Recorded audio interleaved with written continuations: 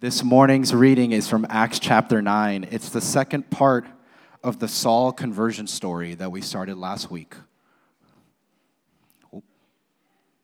Acts 9, 19 to 31. For some days he, Saul, was with the disciples at Damascus. And immediately he proclaimed Jesus in the synagogue, saying, "He is the Son of God." And all who heard him were amazed and said, "Is not this the man who made havoc in Jerusalem of those who called upon this name? And has he not come here for this purpose, to bring them bound before the chief priests?" But Saul increased all the more in strength and confounded the Jews who lived in Damascus by proving that Jesus was the Christ. When many days had passed, the Jews plotted to kill him, but their plot became known to Saul. They were watching the gates day and night in order to kill him. But his disciples took him by night and let him down through an opening in the wall, lowering him in a basket. And when he had come to Jerusalem, he attempted to join the disciples, and they were all afraid of him, for they did not believe that he was a disciple. But Barnabas took him and brought him to the apostles and declared to them how on the road he had seen the Lord who spoke to him, and how at Damascus he had preached boldly in the name of Jesus. So he went in and out among them at Jerusalem, preaching boldly in the name of the Lord. And he spoke and disputed against the Hellenists, but they were seeking to kill him.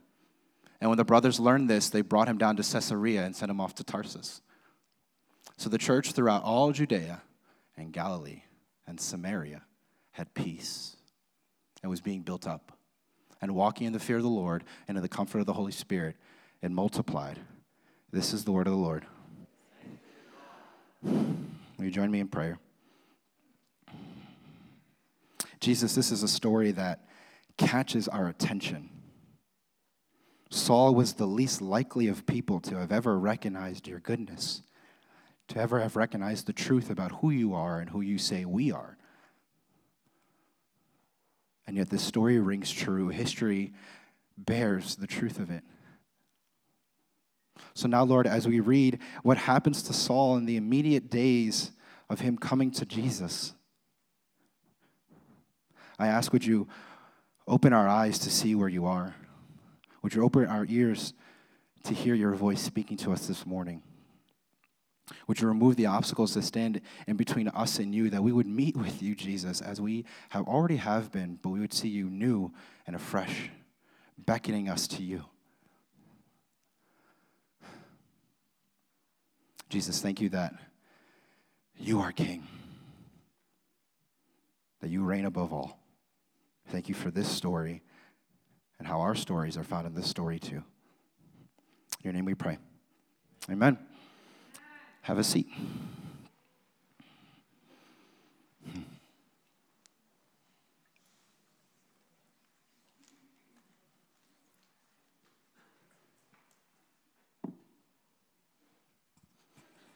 Good morning. One more time. Good morning. I want to make sure you're awake. Thank you, Jane. Good morning, family. Good morning, friends. If this is your first time or your 1,000th time, welcome to All Souls Community Church, whether physically or online, and we are glad you are here.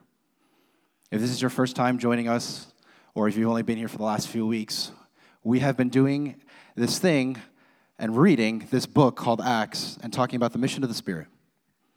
And today, before we dive into what we have for us this morning, I want to tell you a story of an old student of mine named Ryan. I've had the privilege and pleasure of serving with teenagers and young adults now for the last 15 years. And Ryan is a kid I will never forget. Let me say on the caveat now, sometimes we get up here and we preach and we teach and do all that kind of stuff and we cry because we feel so overcome with the moment and we see what God's doing in us and through us and all that kind of stuff. I'm going to cry through this sermon, folks. So don't mind my tears, and I'm not ashamed of them, but just giving you a caveat. But here we go. When I was a youth pastor back in New Jersey for a number of years, Ryan was a kid I met who was part of the church I had then joined before we were there. And Ryan was a kid whose story is unfortunately horrible, but is not too uncommon. Ryan's parents divorced when he was about 9. And then long came the argument between, what do we do with Ryan and where does Ryan go? Does Ryan stay with mom? Does Ryan stay with dad? Does he go with the grandparents? What do we do with Ryan? And you can imagine because of that, for any of you who have any experience with this or know anybody who does, lots of times children of divorce are very, very numb and very, very angry. And so Ryan, because of the predicament he found in his life, decided that he could do whatever he wanted. Because who cares? And when I had met Ryan, he was coming to our church. He was a part of youth group. He was a part of the body. But you could tell that there was something just off with Ryan. I met him when he was in ninth grade, excuse me. And by the end of that year, we pretty much never saw Ryan again. Ryan, through the pleas and the messages of his friends, would tell us that Ryan is basically just doing whatever he wants with whoever he wants, and nobody can tell him otherwise. He thought, it's my life, and I could do whatever I want with it. And all it did was compound the hurt and the anger and the frustration and the sin and the darkness in his own life. Because he just truly believed that nobody cared and he could just do whatever he wanted.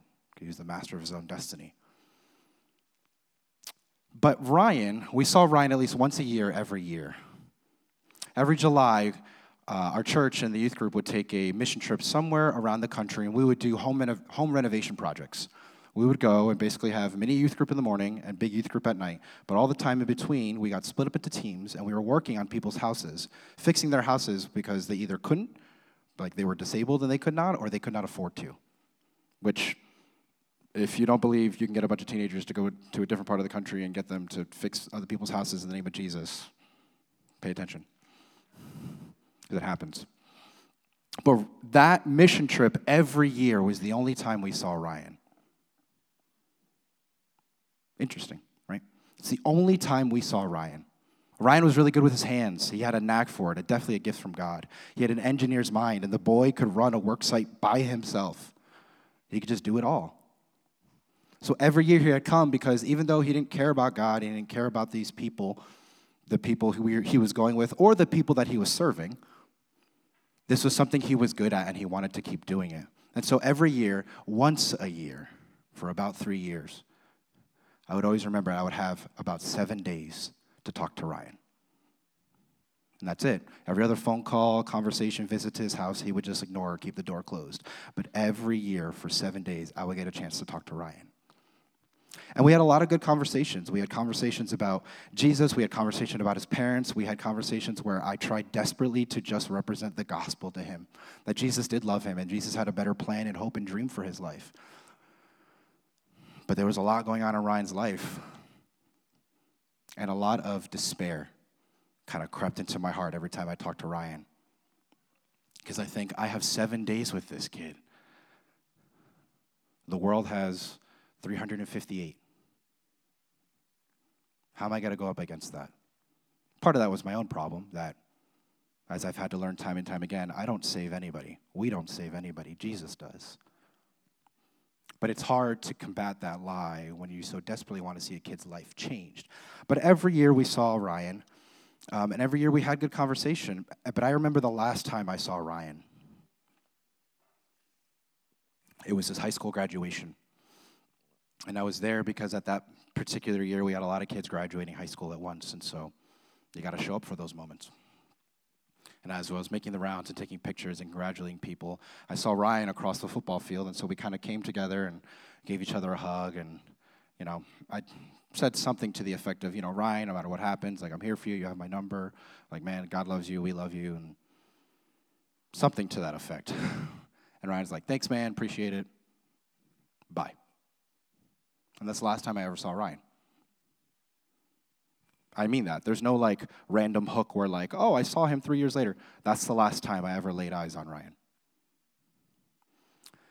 And I remember in that moment feeling a darkness and a despair kind of creep into my heart.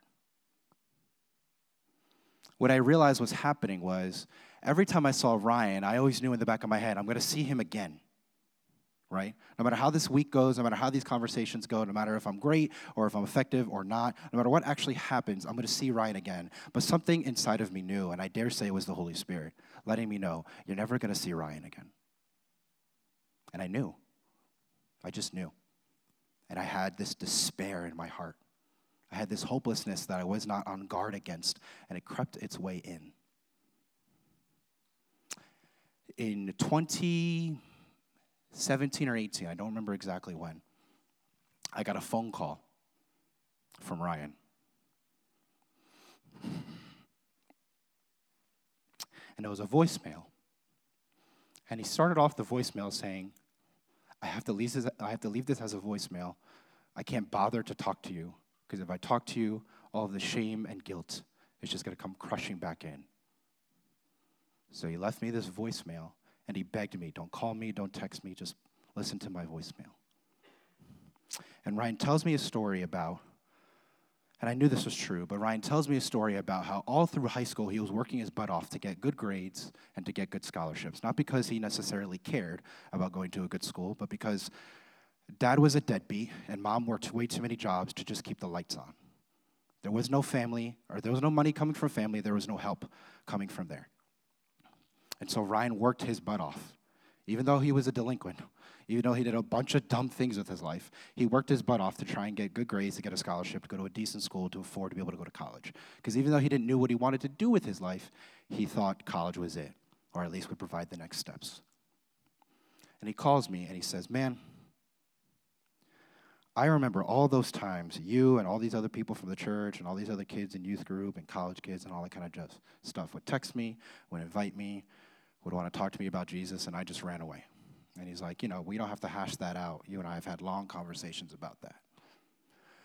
But what was interesting was I thought I picked a college where there were no Jesus freaks. And they found me.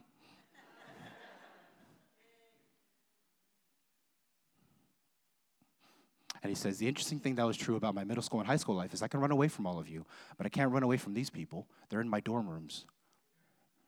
They're in my classes. I see them playing Frisbee on the quad. I can't get away from these people. And he says in a voicemail, and I'm so glad that Jesus knew better than I did. He calls me to tell me, Tommy, I don't have my life figured out. I still have a lot of crap to work through. But Jesus is good. And I believe and trust in him. And man, I tried calling him and texting him after that, be like, Ryan, Ryan, this is the only conversation I ever really wanted to have with you. Yes, Ryan, but he never picked up the phone, true to his word. And I'm reminded of that moment when I saw him graduate high school where the Holy Spirit kind of told me, you're not going to see him again, and that's okay. But I'm going to see Ryan again one day. Why am I telling you this story? Is it just to make you teary-eyed like I am and sobbing on a Sunday morning? No. No, we don't do emotional manipulation here. We tell you the truth. Last week, Pastor Will preached about Saul was living in a nightmare that God interrupted big time. And so was Ryan. And for a lot of us, so were we.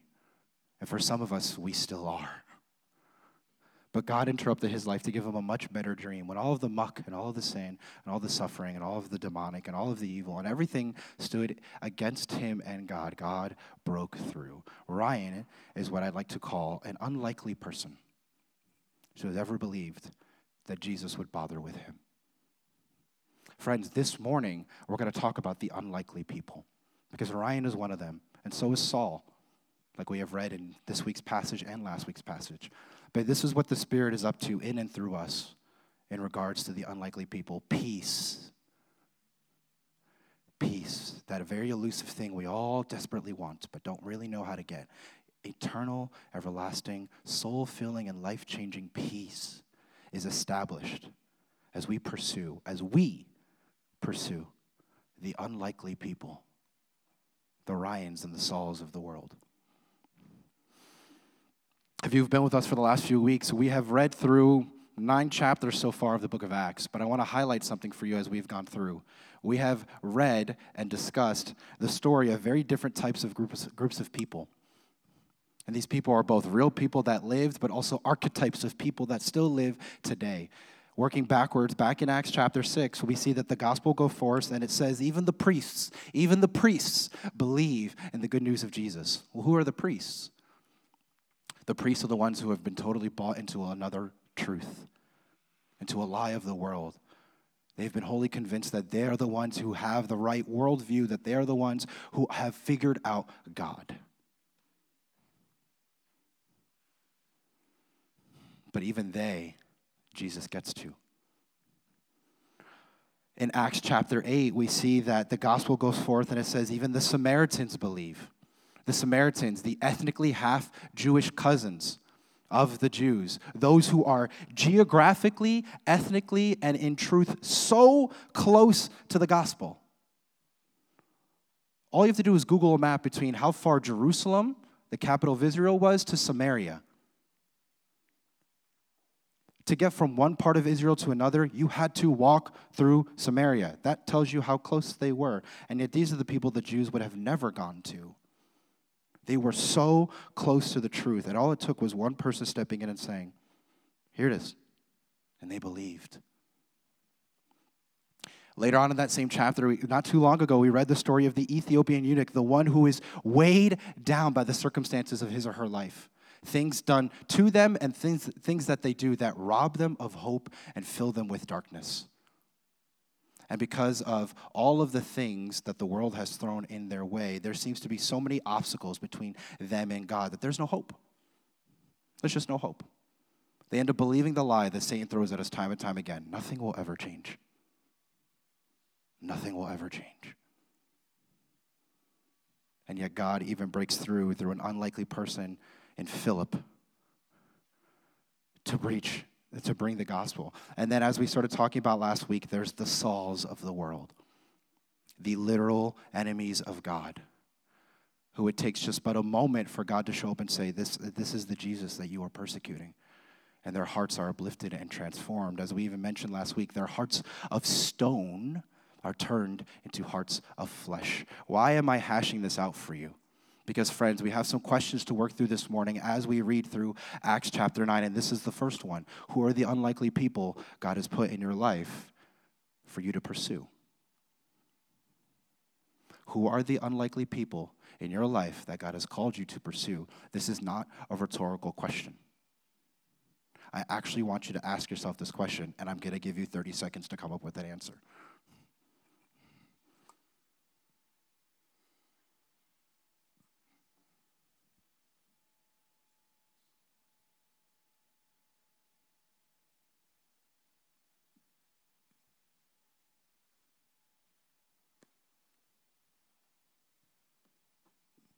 Who are the priests? The ones that everyone in their lives seems to be totally aware that they have drinking the Kool-Aid and they're the only person who hasn't realized it. The ones who are so hell-bent, that's a literal word, hell-bent, on insisting that their life and the way they live their life is the only thing that matters, is the only thing that's right.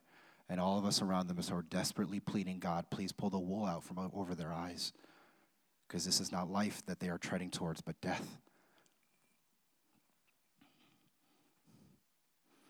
In Damascus, Saul was the unlikely person no one would have ever dreamed could experience transformation like he did. Our passage even tells us that after Saul visits Ananias and the scales fall off his eyes, he has food and drink and he gets baptized, he turns back around and goes to the town where he was going to persecute people. That's why he was going there, to put more Christians in jail and to death. And now in that same town, he goes and he starts preaching the gospel. And everyone starts talking about, wait a minute. Isn't this the guy who came to persecute those people? And now he's on their side? That seems weird. What's going on here, right? The literal word our English translation gives us is amazed. Amazed is kind of a weak word nowadays. It doesn't really carry a lot of punch. In Greek, it does. They were flabbergasted. They were completely caught off guard. They were like, you couldn't have paid me enough money to believe that this would actually happen. And yet it did. He was walking around in their midst, in their synagogues, the text tells us, teaching and preaching of the good news of Jesus Christ. And they're at the end of themselves. They're like, what the heck just happened? Could this actually be what's happening in our midst? But all of that, Saul himself tells us later on in the New Testament. It's not anything that has to do with his own life. It has everything to do with Jesus. In 1 Timothy, who Saul writes to one of his own mentees, Timothy, he says this, "Here is a trustworthy saying that deserves full acceptance. Jesus Christ came into the world to save sinners. Amen. Of who this is Saul talking, of who I am the worst.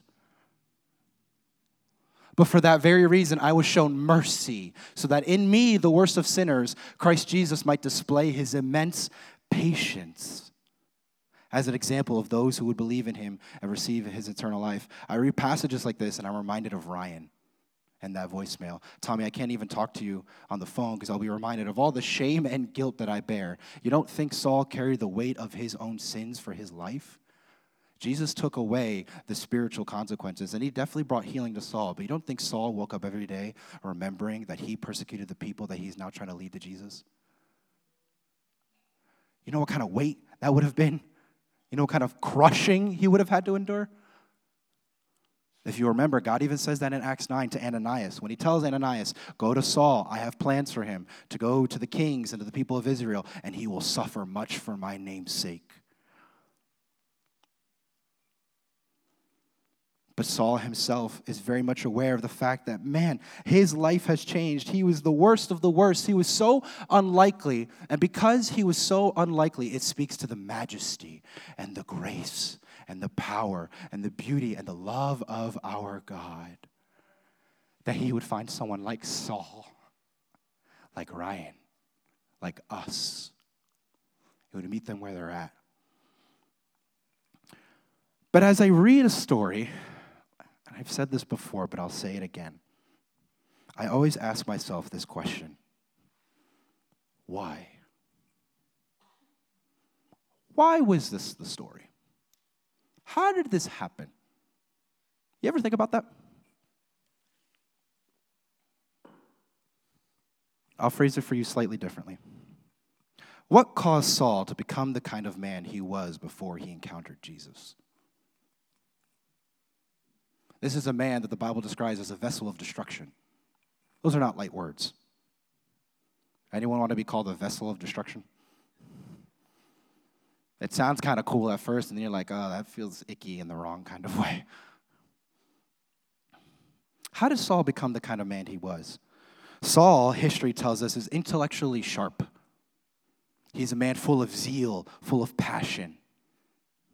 He's a man full of life and vibrancy. He's a man who's very well competent, very well educated, like Pastor Will even talked about last week, being raised by one of the foremost rabbis to have ever graced the earth, Gamaliel. They still quote Gamaliel today in synagogues. That was his teacher, right? In Galatians, Saul writes of himself, "For you heard of my previous way of life in Judaism, how I intensely persecuted the church of God and tried to destroy it. I was advancing in Judaism beyond many of my own age and among my people, and was extremely zealous for the traditions of my fathers." Saul himself accounts, it seems like it's boasting, but he's really just telling the truth. He's not saying he's the greatest, but he was pretty darn smart. He was pretty darn capable. He says this in Philippians chapter 3. If someone else thinks they have reasons to put confidence in the flesh, I have more. He's being a little facetious here. He's being a little tongue-in-cheek. He's not saying we should trust our earthly capabilities, but he says if anybody had a reason, if such a good reason existed to trust your earthly capabilities, you're looking at them, says Saul. It's me. Why? I was circumcised on the 8th day of the people of Israel, of the tribe of Benjamin, a Hebrew of Hebrews, in regard to the law of Pharisee. As for zeal, persecuting the church. As for righteousness based on the law, faultless. Saul has the right, the word we'll use is pedigree. He has the right upbringing. He has the right status. He's part of the right people. He's part of the right family. He has all of the dominoes stacked in the right columns and in the right ways for him to achieve and succeed and be somebody in the world. How did Saul end up that way? How did Saul, a man so clearly gifted with benevolent gifts for the church, gifted by God to be used for God's people and for God's glory, how did Saul end up as a vessel of destruction? Guys, we can't paint a rosy picture of Saul before Jesus. He literally asked for permission to kill people. He wanted to be a sanctioned murderer. Like, what? When I think about the life of Saul, this is what I'm reminded of. I'm reminded of Jesus in the wilderness before he starts his earthly ministry. And he's visited by who? Satan.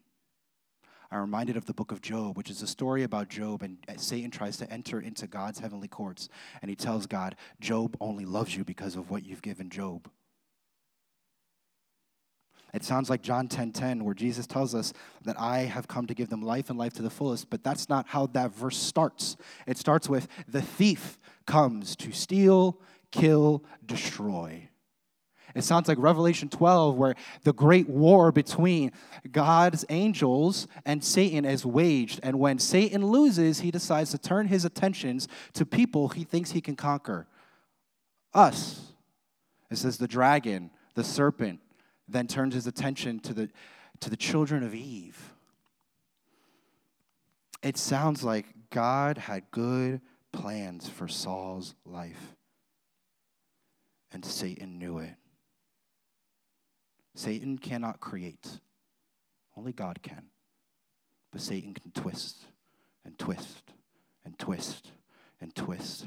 Friends, if this is your first time here this morning, you're like, oh, I don't want to talk about that. I don't want to talk about that either. Be quite honest.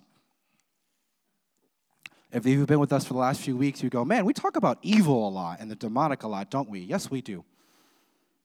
We don't necessarily want to, but we do. And I will tell you why. Who are the Sauls in our lives that Satan is working overtime to ruin? The Bible teaches us a very concrete truth. This life, these speakers, the shirt that I'm wearing, the lives that we live, everything physical and tangible that we can touch will pass away. None of it lasts. Not a single bit. But the heavenlies and the spiritual realm and all that existed before will be all that exists afterwards too. As Revelation tells us, there's the new heaven and the new earth. This is not more real than the spiritual world. It's a trippy thing to think about. What? But I can't touch the spiritual world, but I can't see what's really going on there. Not necessarily, but yes, necessarily. But all this will pass. And Satan knows that. And so that's a lot of times we're like, well, okay, but I can have this fancy thing in my life, and I can have that fancy thing. I can pursue this thing. And a lot of times we won't feel like we have any kind of pushback. But man, you start to want to try and go closer to Jesus and be the person that he has called you to be. And all of a sudden, life gets suddenly more difficult, doesn't it? I wonder why. Have you thought about that? Who are the Sauls in our lives that Satan is working overtime to ruin? You might not think you have an answer to this question. This is the one question that we're going to ask this morning that I can guarantee you every single one of us has a Saul in his life or a Saul in her life. Probably more than one. You want to know how I know? Because you have children. You have nieces and nephews. You have grandkids and great-grandkids. And you have cousins. And you have younger generations. My grandfather worked construction. And one of the very few things I remember he taught me was, when you lay a foundation of concrete down, you make sure you do it right the first time. Because once it hardens, it is literally set in stone. For so many of us, we can feel God calling us to be who we are in Jesus, for Jesus, and because of Jesus, and we can feel that tension and that struggle. It exists on an entirely different level for those who in our lives are minors. I have the beautiful privilege, an awful privilege, of being the youth and young adult pastor here. Because every week, I'm not exaggerating, every week, I can see what he wants to do in the lives of our kids. And I guarantee you, if I asked Geraldine, our children's director too, she would agree.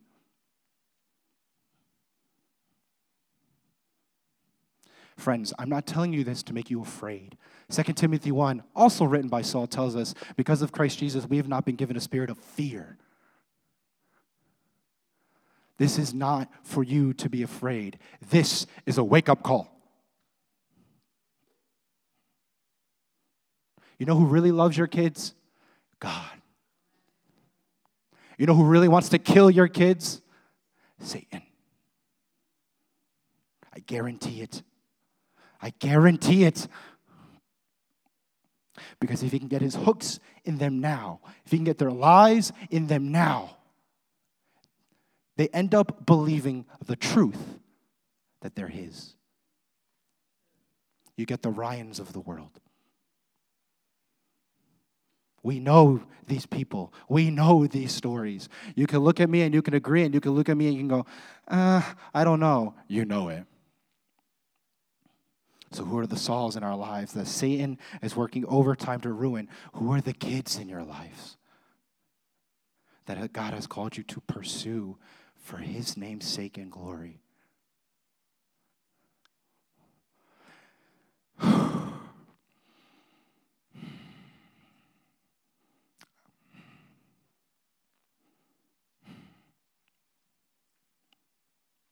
There's an interesting detail that happens in today's passage.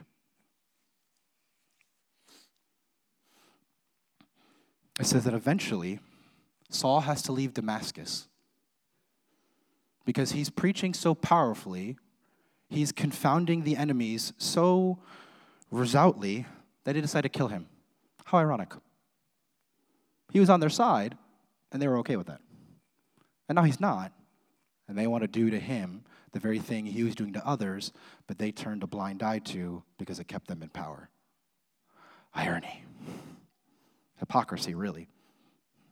We'll go with irony. And so Saul needs to be put in a basket and dropped out of the city walls so that he can escape and he can make his way over to Jerusalem. If you know anything about your Old Testament, that reminds us of a story very, very long time ago in the book of Joshua, when God's people, Moses is gone at this point, Joshua's now in charge of God's people. And Joshua has been charged to send spies into the land. Look and see the land that I am going to give you, says God. And they go. And 2 spies go into the great walled city of Jericho. It's the city that history tells us the Israelites walk around 7 times with their pans and their trumpets and stuff like that. And that's how the city walls fall down. And people like to decide that it had to be some kind of weird echolocation or vibration of sound, the right kind of pitch. That's how they like to believe that the walls came down, even though the walls were literally thicker than this building, because people lived in the walls. We have found apartments in the walls of Jericho. But anyway, the 2 spies go into Jericho, and the one who keeps them safe from when the military leaders of the city find out that there are spies in their city and they go for a manhunt, there's one person who keeps them safe who's not even an Israelite. Her name is Rahab. And Rahab keeps them safe. And because of that, Rahab lives and her family lives. But what's the weird connection here? Those spies had to be put in a basket and brought out of the wall and lowered that they may flee the coming destruction. The walls that keep us from the promise of God. Jericho, as the walled city so long ago, physically stood between God's people and the promised land.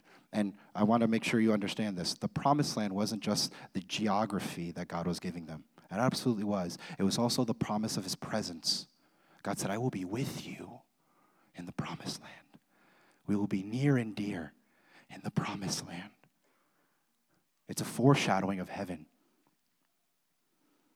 The walls that keep us between the promise of God. You know what that sounds like, friends? That Saul experienced and we experience? The eunuchs, who have very real walls, very real lies told them that I'm not good enough and all these things were done to me and I've done all these things and nobody loves me, nobody wants me, God will never bother with me, God will never come find me, God doesn't care. All of these walls that exist and are built up between them and God and them and God. And all of this baggage and all of this weight that end up crippling them and crumbling them, and they can't bother to go on because the burden is too much. So who are the eunuchs in our lives who have no hope? They're 20, they're 30, they're 40, they're 50, they're 60, they're 70, they're 80, they're 90, but they've been dead for a long time. Who are the eunuchs who, for one reason or another, believe that there is no hope, that the wall that exists between them and the promise of God and his presence will never come down? But the Bible teaches us ours is a God who breaks down walls. He broke down Jericho. He broke down the wall that existed between God and his beloved humankind. Who are the eunuchs that God has put in your life? I hope you remember these names. If you don't think you have a good memory, write them down.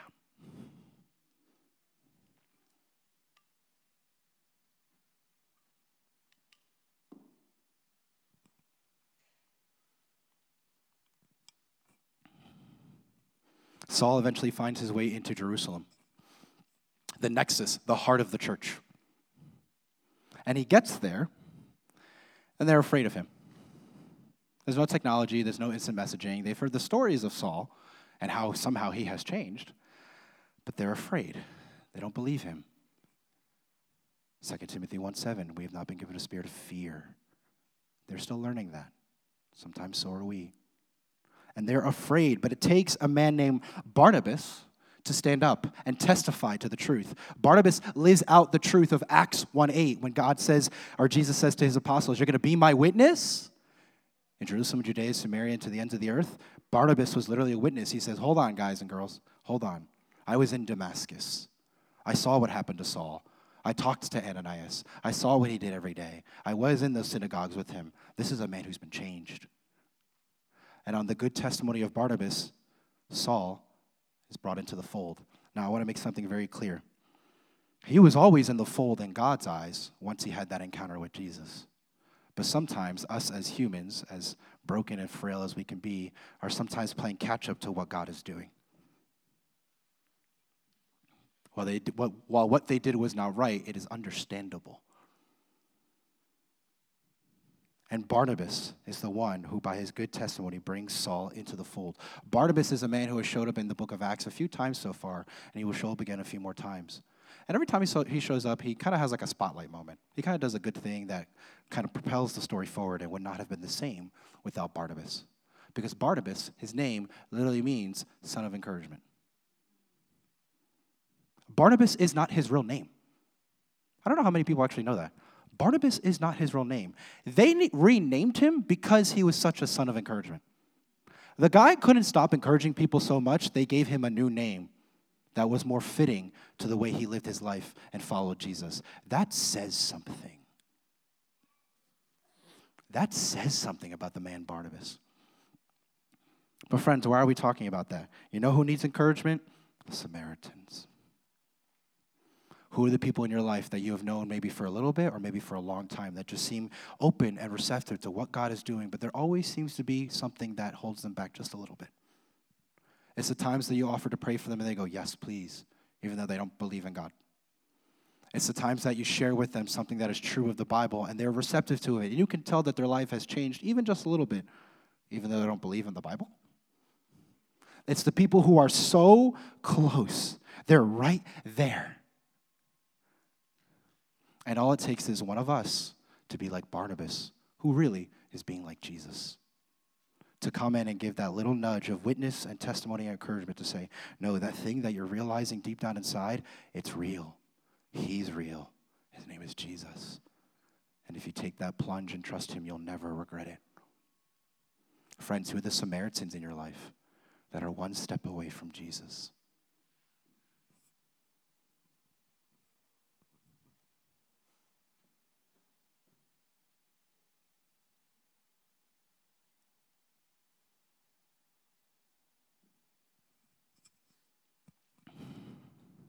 So why are we talking about this? Or are we talking about the priests and the eunuchs and the Sauls and the Samaritans? Or are we talking about the archetypes of all of these unlikely people? Why? Because peace is established as we pursue the unlikely people. Did you catch the end of the passage? Saul has to leave Jerusalem because they're going to kill him again. It ends up becoming a reoccurring theme in his life that we'll see for literally the next rest of the book. And so he flees and he goes back to his hometown of Tarsus. And then there's this little snapshot, this little, almost like a status update. This little, it doesn't really fit in with the story, but it kind of does, and it just gets included right there at the end of Acts 9, verse 31. And it says, the church is being built up. The fear of the Lord is spreading. The comfort of the Holy Spirit is being experienced profoundly and more widespread. And it says that the church multiplies and has peace. Well, how did that come about?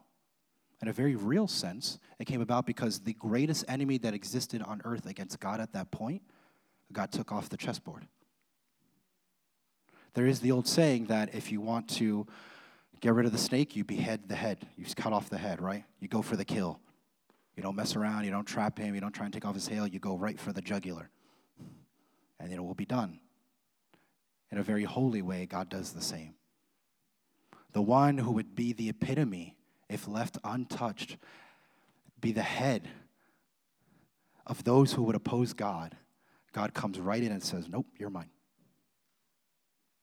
And peace is established. Now that makes sense in a physical kind of thing, right? Saul was persecuting Christians and now he isn't. Makes sense that they would experience peace. But it's not just a physical reality. It's a physical reality that reflects a spiritual principle. Like the moon has no light and only reflects the sun. There is a greater truth behind what this story shows us and why we are talking about the unlikely people. In 2 Corinthians, anyone want to take a guess as to who wrote that? Saul. Isn't it crazy how all the truths that we are even talking about today stem from the man whose story we finished reading today? In 2 Corinthians 5, Saul says this, therefore, if anyone is in Christ, the new creation has come. The old has gone, the new is here. You could preach 1,000,000 sermons on that. It's one of the most beautiful sentences in the Bible. The old has gone, the new is here. All this is from God who reconciled us to himself through Christ and gave us the ministry, the activity, the work of reconciliation. That God was reconciling the world to himself in Christ, not counting people's sins against them, and he has committed us to this message of reconciliation. Reconciliation is a really big word that basically just means this. God in the person of Jesus made things right between him and mankind. Sin and Satan would keep us apart, and God said, my wrath demands justice and my love demands them, so I will do something about it. And he brought down justice on himself for us because he loves us that much, because he made you for one purpose so that he could love you. And so God in the person of Jesus does what is necessary with his life, with his death, with his resurrection, with his ascension, and with his coming again to make things right between God and mankind. He reconciled us. And now he says, as I have done, now you are to do as well. Now, as I have done, you are to do this as well. This ministry, this activity, the work of reconciliation, of making things right between God and his people, now doesn't just fall on Jesus. Jesus says, now it is us. I want to use you to go after the unlikely people. I want to use you to spread the footprint of my kingdom. I want to use you to push back the darkness. I want to use you. And maybe you're thinking you're maybe an unlikely person. You probably are. We all are. But I want to use you to reach those who nobody thinks could possibly be reached.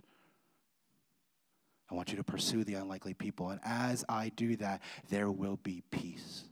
When I got that phone call from Ryan, or I got that voicemail, as I cried and I wept, I sensed something happening in my heart. That hopeless tendril that had creeped in was yanked back out. that hopeless despair that wanted to settle somewhere in my heart and try to be hidden and never get dealt with, was scooped right up in that moment. Because as I came to understand that Jesus was working behind the scenes the entire time, he brought peace to me. I've never seen Ryan, and I firmly believe I'll never see him again until heaven. But there's a peace in my heart knowing the kingdom has spread because Jesus has won in that boy's life. And there's something that we all desperately need from Jesus. It's a lot of things, but the one I want to highlight is peace. It's peace. You may have noticed, this says 17 to 21, but I stopped halfway through. Why? We are therefore Christ's ambassadors. As though God were making his appeal. God was making his case like a lawyer presents evidence. God is making his appeal through who? Us. Us. As Jesus and as the Holy Spirit work in the world to win hearts and souls back to God, as a good lawyer, he brings up evidence number one and he points to you. Look what I've done in their lives. Look what I've done through their lives. We implore you on Christ's behalf, be reconciled to God. God made him who had no sin to be sin for us, so that in him we might become the righteousness of God. That's powerful stuff. That is powerful stuff that God has declared he wants to do in and through us. So who are the priests? Who are the Sauls? Who are the Samaritans? Who are the eunuchs in your lives today that are not there by accident? God doesn't just happen to work in coincidence. It looks like coincidence in us. That's because we're looking from this angle up. We have one final thing to say.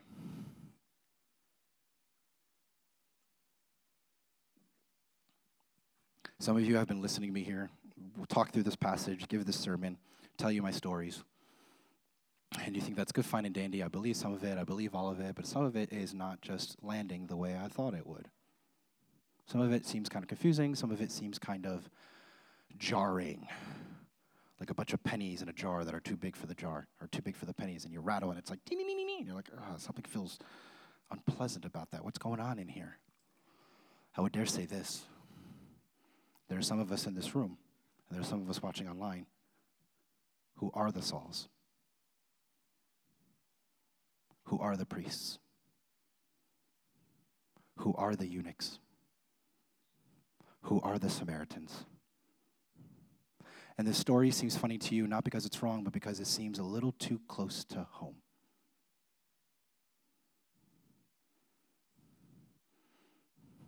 From the quote-unquote worst sinner of all sinners himself, know this truth, friends.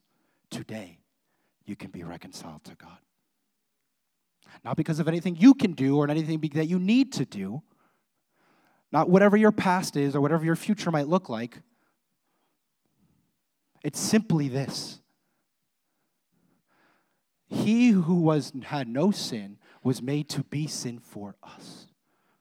Jesus pours out his immense love that while we were still sinners, Christ died for us. And he died for you because he loves you. And he will not see heaven without you. As far as he is concerned, he will not see heaven without you. It is a free gift, freely given, that cost everything. No, that sentence is not a paradox. It is a free gift, freely given, that has cost everything. So friends, if you find yourself in the position that you're like, maybe I'm a Saul, maybe I'm a eunuch, maybe I'm a Samaritan, maybe I'm a priest, maybe I don't even remember what all those archetypes were, that's fine. But if you feel and you are understanding in this moment that there's something not right between me and God, don't let today be any different than any other Sunday where we invite you and we say, you can have a conversation with God about that now. God has been meeting you where you're at, even as we've talked and sung, and God wants to continue to meet with you now because he loves you.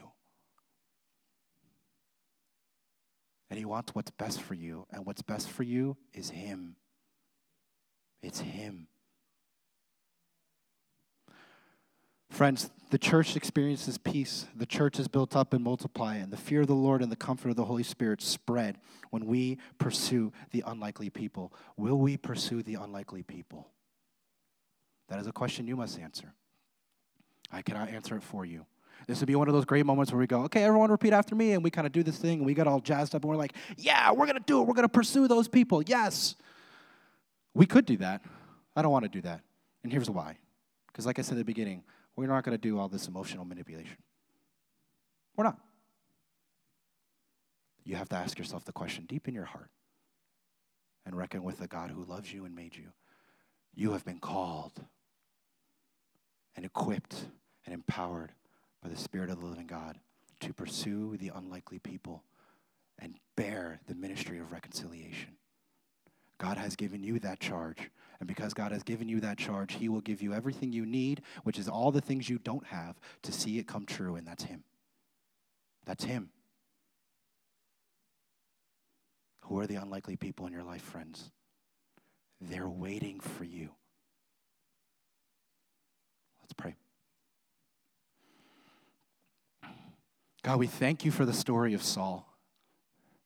It's not an easy story, but it is a beautiful story of a man who seems so far gone from you that others would look at him and think there is no way his life is ever going to change. And it did. Because of you. Jesus, today we ask for a fresh filling of your Holy Spirit. That would be the thing that empowers us to hear the call, to respond to the charge and say, yes, Jesus, count me in. I will pursue those who need you. It might cost me. It might hurt me. It might not be desirable. It may not even be fun. But what a beautiful responsibility and privilege you've given us to walk hand in hand with our God as he literally changes the world one human heart at a time.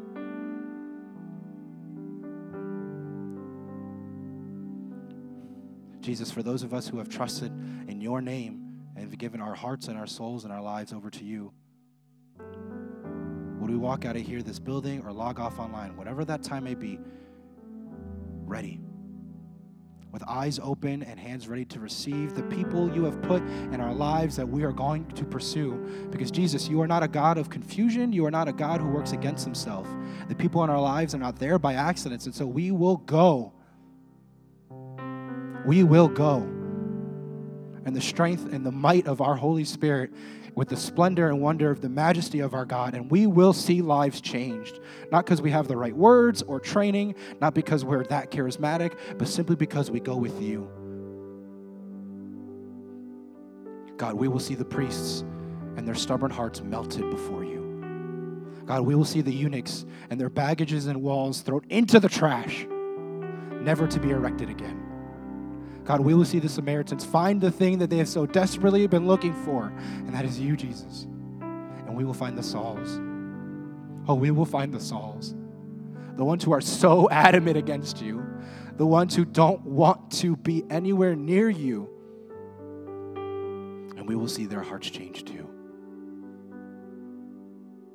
Holy Spirit, make this a place where we are a people who pursue the unlikely, and would our very doors and our very lives be full of those unlikely people coming to you. Would we be surprised, Jesus, by how swift and evident your move is in us? Would we be surprised and delighted, Jesus, that it just took one conversation and you did the rest? Would we be caught off guard like the Jews were caught in Damascus, Jesus, about the transformation that happens in the lives of the people we call friends and family and siblings and coworkers?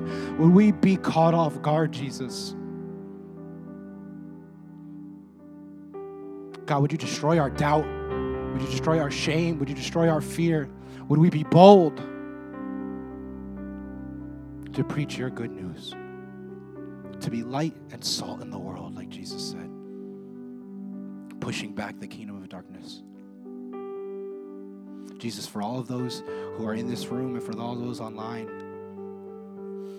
we ask in your name, power, and authority that the voice and the schemes of the enemy against us and your good plans be silenced in Jesus' name. Every chain would be loosened in Jesus' name. Every fiery dart would be removed in Jesus' name. That we would lift up the shield of faith, trusting in our Savior who has conquered all of these things already anyway, because greater is he who is in us than he who is in the world. Jesus, we lift up that shield of faith and trust you that as you call us on mission, we do not go alone. You go before us, around us, beside us, and in us. And we will see the unlikely people come to you. And because of that, we will see peace. Not a superficial peace. Not a human-created peace, because that never lasts. A divine, a heavenly, a holy, beginning now, ending never, peace as your kingdom goes forth. Jesus, we ask big things these mornings, but you're a big God. If you can minister in Saul, who can't you minister to? We love you, Jesus. It is your love that propels us forward. It is your love that we are so grateful for. And it's your name we pray.